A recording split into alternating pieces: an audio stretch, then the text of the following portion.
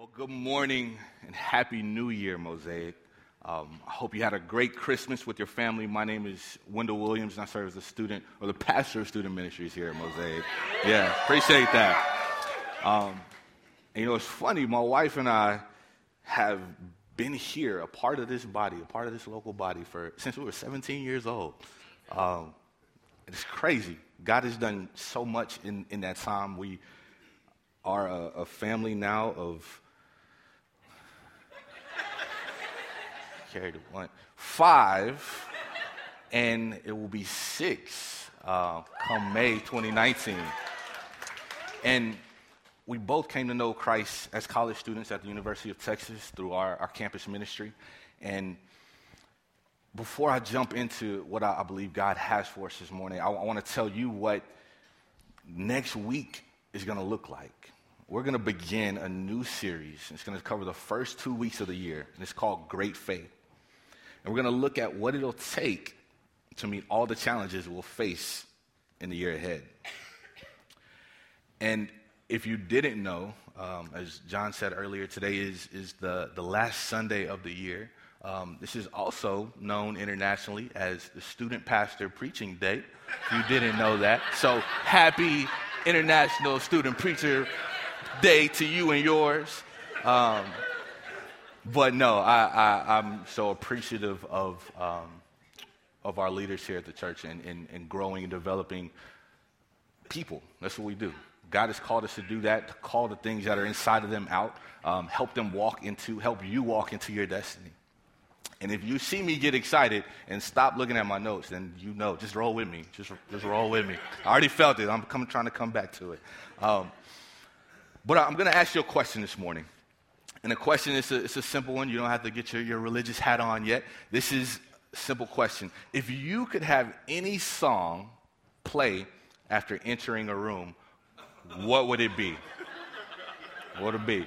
Now, y'all laughing because some of y'all were prepared. You already had a song. Okay. Here's what I'm going to press you to do. Turn to your neighbor on either side, you choose, and share what that song was. If you could have a song play after entering a room, what would it be?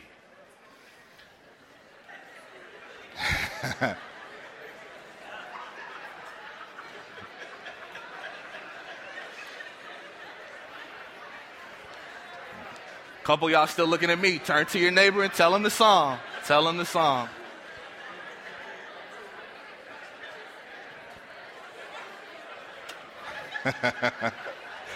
Oh, I'm so ready for this next part. All right, so here's the question. Then the follow-up question. Is anyone bold enough to share an appropriate song that you would like to play as you enter into a room? Miss Sheila got her hand up first. What you got, Miss Sheila?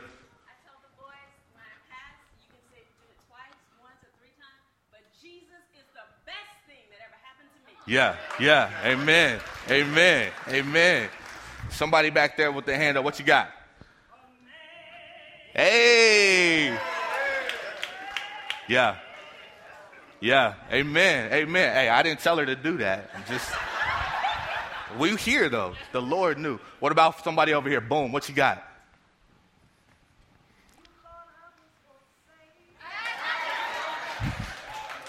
Keep going. Don't keep going. Keep going. We got time. That's my song. That is my song. But it's, oh my goodness. The Lord knew. But what's so interesting about songs, right, is they can evoke emotion. They can help bring us into whatever the moment is, right? Like, it can kind of be a lead into what is going to come next. Like, if a bride or a bridal party is about to walk in, right, there's a song that plays. If a football team or sports team is about to come out, there's a song that plays. And it kind of sets the expectation or the tone for what's to come. And what I'd like for us to do today is to take a look at 3 things, 3 songs really. The wrong song, making up lyrics, and a new song. And y'all laughing like y'all seen my notes. What's going on? All right. And so I want to throw this out to you, generationally speaking. It used to be that older generations impacted younger generations, without question. A lot of the research that's coming out lately is saying that what younger generations do is actually impacting what older generations do. And so what I want us to consider this morning is the songs that we're singing and what we're communicating to future generations about what matters the most. So first, we'll look at the wrong song. And we're going to do that by looking at Ecclesiastes. I love Ecclesiastes because I think it's just real talk. Yeah. And for ages, generations have attempted and reattempted to define themselves by similar things. And in classic fashion, the book of Ecclesiastes does just that. It's widely believed that King Solomon wrote it. There's some that believe that, some that don't. But regardless, the writer enters a room with a song. And the song is somewhat depressing. And we'll read it together. It says, "Everything is meaningless," says the teacher, "completely meaningless. What do people get for all their hard work under the sun? Generations come and generations go, but the earth never changes. The sun rises and the sun sets, then hurries around to rise again. The wind blows south and then turns north. Around and around it goes, blowing in circles. Rivers run into the sea, but the sea is never full. Then the water returns again to the rivers and flows out again to the sea. Everything is wearisome beyond description. No matter how much we see, we are never satisfied. No matter how much we hear, we are not content. History merely repeats itself. It's all been done before. Nothing under the sun is truly new. Sometimes people say, here is something new, but actually it is old. Nothing is ever truly new. We don't remember what happened in the past, and in future generations, no one will remember what we are doing now." It's very different from the songs we were singing earlier, right? And in these first few verses, it can pretty much seem like it's a waste of time, right? That if what we did in the past, if what happened in the past doesn't matter, if what we're doing now doesn't matter, and what we're going to do in the future won't be remembered, then what difference does it make what we do, what song we sing? And the word that's used in Ecclesiastes 38 times, more than half of the times that it's used in the Old Testament, is the Hebrew word hebel, and it means vapor. And when you think vapor, think of steam or smoke coming off of a match. You see it, dissipates, it's fleeting. It's where we get the word vanity, which is translated as meaningless or futility. And the writer of Ecclesiastes continues with his quest to try and figure out all of life. And he explores it how many of us do, many of us have. And that's in 4 ways. One is to be the smartest smart guy. He gets a PhD. If formal education existed back then, he gets a PhD in being intelligent. Pleasure. All there is to have to enjoy in life, he goes after. Like, if you think you know how to party or knew how to party, he took it to another level. And the same with possessions. You think you got a lot of stuff? I rode in a Tesla over the Christmas break. Really nice. But that was nothing compared to the possessions that the writer of Ecclesiastes had. And popularity. Even after all that, he tries popularity, and it still leaves him wanting. And verse 16 begins like this. I said to myself, look, I am wiser than any of the kings who ruled in Jerusalem before me. I have greater wisdom and knowledge than any of them. So I set out to learn everything from wisdom to madness and folly. But I learned firsthand that pursuing all this is like chasing the wind. The greater my wisdom, the greater my grief. To increase knowledge only increases sorrow. But he didn't stop. He went on to pleasure.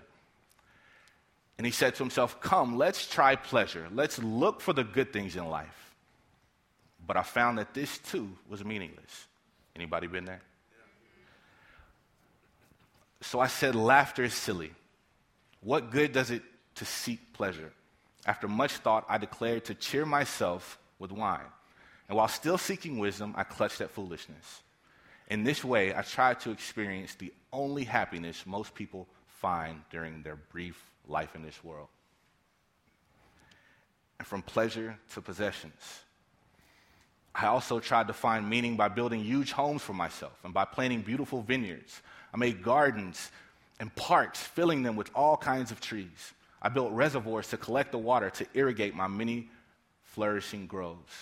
I bought slaves, both men and women, and others were born into my household. I also owned large herds and flocks, more than any of the kings who had lived in Jerusalem before me, more than anybody. I collected great sums of silver and gold, the treasure of many kings and provinces. I hired wonderful singers, both men and women, and had many beautiful concubines. I had everything a man could desire. And he goes on to explore something else, popularity. So I became greater than all who had lived in Jerusalem before me, and my wisdom never failed me. And that song continues to be sung. He looks at it at the end, still wasn't happy, still wasn't fulfilled. And he says, it's all vanity. As he looked at his education, as he looked at his possessions, his pleasure, his popularity, he still ended with, but as I looked at everything, I had worked so hard to accomplish. I worked so hard to accomplish. It was all so meaningless, like chasing the wind. There was nothing really worthwhile anywhere. And if you've been around church or religion for a small amount of time, you'll likely recognize that theme, the pattern of people coming to the understanding that life is not about those things, right? And pursuing those things as an end, it's not going to leave you satisfied. Yet for some reason, we often drift back to this pattern, even in recognizing the futility of it.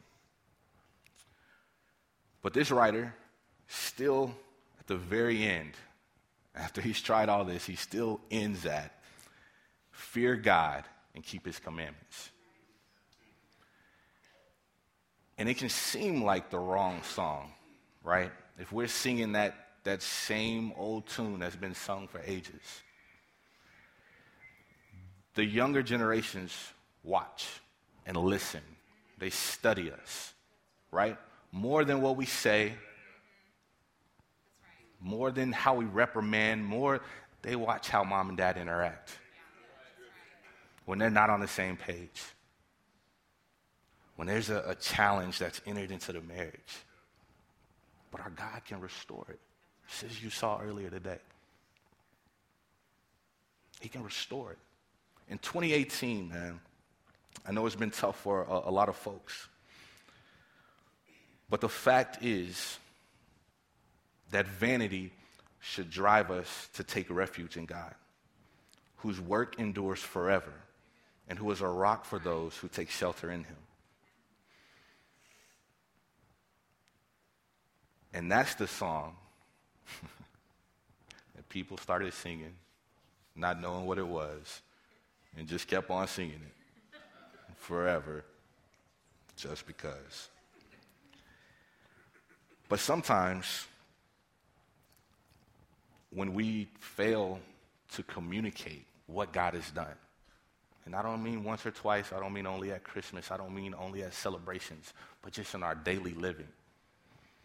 What happens is those that are watching us, right, they can miss the point. They can start singing the wrong song. And I don't know what you know about millennials and Gen Z. I'll tell you a little bit in a minute, but they don't wait for somebody to tell them how to do it. Right. They come in and show up on the scene thinking they know how to do it already. That's right. And in doing that, right, what happens is you start making up the parts that you don't know. I don't know if anybody ever heard of involuntary musical imagery? No, me neither. Me neither. Maybe you've heard of it as stuck song syndrome. Oh, everybody like, okay. All right, let me try one more. Earworms. Okay, all right. And it's, if you haven't heard of any of those, because some of y'all are like, what? It's a universal phenomenon of having music looping in one's head. And if you've ever had a song stuck in your head, then you know there are a few tried and true methods of getting it out. You can distract your mind by doing something like chewing a piece of gum. But one of the surefire ways, I've tried this, it works, is to finish the song. It's to close the loop. But that's a difficult task when you don't actually know the song.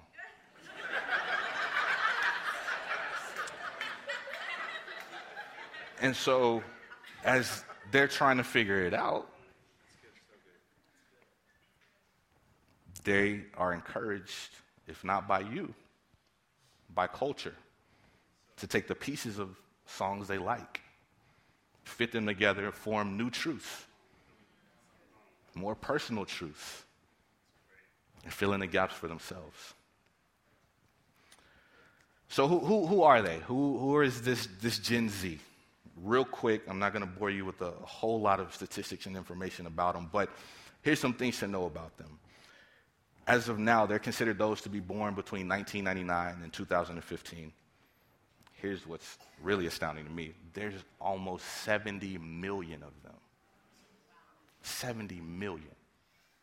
That gives some perspective on how they can influence older generations, right? There's a lot of them. They are the most diverse generation in U.S. history. They do not see diversity unless it's absent or missing. And in a post-Christian, postmodern environment, they're growing up in a world where many of them have not been exposed to Christianity or church. So the good thing is many of them are blank slates when it comes to faith and spirituality. But the other part of that is they're also considered the first generation to not need you for access to information. Yeah, that's right. Now, if you think, oh man, well, if they don't need me, then cool, I'm going to go kick it on the beach. Nah, that's just the first half. They don't need you for access to the information. But what they need you for is the wisdom on how to use it, how to apply it, because they don't know.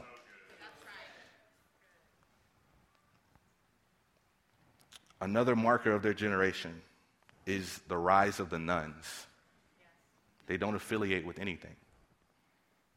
They're not necessarily hostile towards religion or church, but it's more of an absence of belief.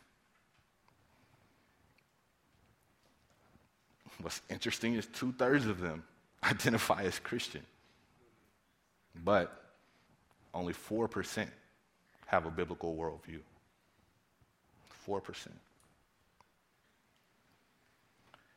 And to the teenagers in the room, the children in the room, if the fact that you're in this room and you're a believer, you're following mom, dad, aunt, uncle, growing in your faith, I encourage you, I commend you, I'm proud of you, I love you, because you're in the minority and it's hard. Yeah, that's right. And so how do we help you? How do we help you have a more robust experience of what it means to follow Jesus in an increasingly skeptical culture? And really, I think it comes to this. And that's for us, that's really for all of us, because there's generations that are going to come after our young people. And that's to sing a new song. You know, when Job was going through all that Job was going through, and his friends and his community were trying to give him answers, he had a moment where he paused and he recognized this. He said that, you ask, who is this that questions my wisdom with such ignorance? It is I, and I was talking about things I knew nothing about, things far too wonderful for me. You said, listen, and I will speak. I have some questions for you, and you must answer them. I had only heard about you before, but now I have seen you with my own eyes. I take back everything I said, and I sit in dust and ashes to show my repentance. We're going to take a look at a new song in Psalm 145. And then at the end, I would like for us to just read it, proclaim it together. Psalm 145 is a great hymn of praise. It's also the last psalm in the book of Psalms that was written by David, the great king of Israel. And in this song, David, to God, praises and honors him as the great king over all that exists. And it's an acrostic poem with each verse beginning with a successive letter. So A, something, B, something, you follow me? Yes, all right, perfect. And the verses of the psalm praise God for his attributes and his acts, who God is and all that he's done. And it's a Jewish religious practice that this psalm was recited twice in the morning and once in the evening, to not only encourage us to praise God, but it also gives us good reasons to do so. It even gives us vocabulary to help us express our praise. The whole psalm inspires us to affectionately praise God, praise the great King of the universe. And so I'm going to read Psalm 145. But as I do, I would like for you to consider 2018. Maybe play back some of those tough times, that news that you didn't want to hear, the things that went awry in your relationships, the finances that maybe didn't come through. And as you think about those things, I'll read Psalm 145. I will exalt you, my God and King, and praise your name forever and ever. I will praise you every day. Yes, I will praise you forever. Great is the Lord. He is most worthy of praise. No one can measure his greatness. Let each generation tell its children of your mighty acts. Let them proclaim your power. I will meditate on your majestic, glorious splendor and your wonderful miracles. Your awe-inspiring deeds will be on every tongue. I will proclaim your greatness. Everyone will share the story of your wonderful goodness. They will sing with joy about your righteousness. The Lord is merciful and compassionate, slow to get angry, and filled with unfailing love. The Lord is good to everyone. He showers compassion on all his creation. All of your works will thank you. Lord, and your faithful followers will praise you. They will speak of the glory of your kingdom. They will give examples of your power. They will tell about your mighty deeds and about the majesty and the glory of your reign. For your kingdom is an everlasting kingdom. You rule throughout all generations. The Lord always keeps his promises. The Lord always keeps his promises. He is gracious in all he does. And I ask you to meditate, to think about those things, 2018, and I hope that these words cut through And we're going to close by, if you would, standing with me and reading Psalm 145. But I keep saying reading. I don't mean read. I mean proclaim. Because this 2018 is coming to an end. Got one more day. 2019, all that you have in mind, all that God has in mind for you, we can walk into with expectation and trust in his promises. And so if we could read Psalm 145, then I'll close this in prayer. I will exalt you, my God and King, and praise your name forever and ever. I will praise you every day. Yes, I will praise you forever. Great is the Lord. He is most worthy of praise. No one can measure his greatness. Let each generation tell its children of your mighty acts. Let them proclaim your power. I will meditate on your majestic, glorious splendor and your wonderful miracles. Your awe-inspiring deeds will be on every tongue. I will proclaim your greatness. Everyone will share the story of your wonderful goodness. They will sing with joy about your righteousness. The Lord is merciful and compassionate, slow to get angry, and filled with unfailing love. The Lord is good to everyone. He showers compassion on all his creation. All of your works will thank you, Lord, and your faithful followers will praise you. They will speak of the glory of your kingdom. They will give examples of your power. They will tell about your mighty deeds and about the majesty and glory of your reign. For your kingdom is an everlasting kingdom. Your rule throughout all generations. The Lord always keeps his promises. He is gracious in all he does. If you'll bow your heads and pray with me. Father God, we thank you for your mercy. We thank you for your grace.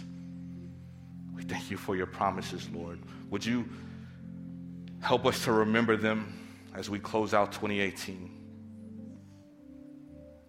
Would you begin to give us great faith as we walk into 2019? Would you help us tell the story?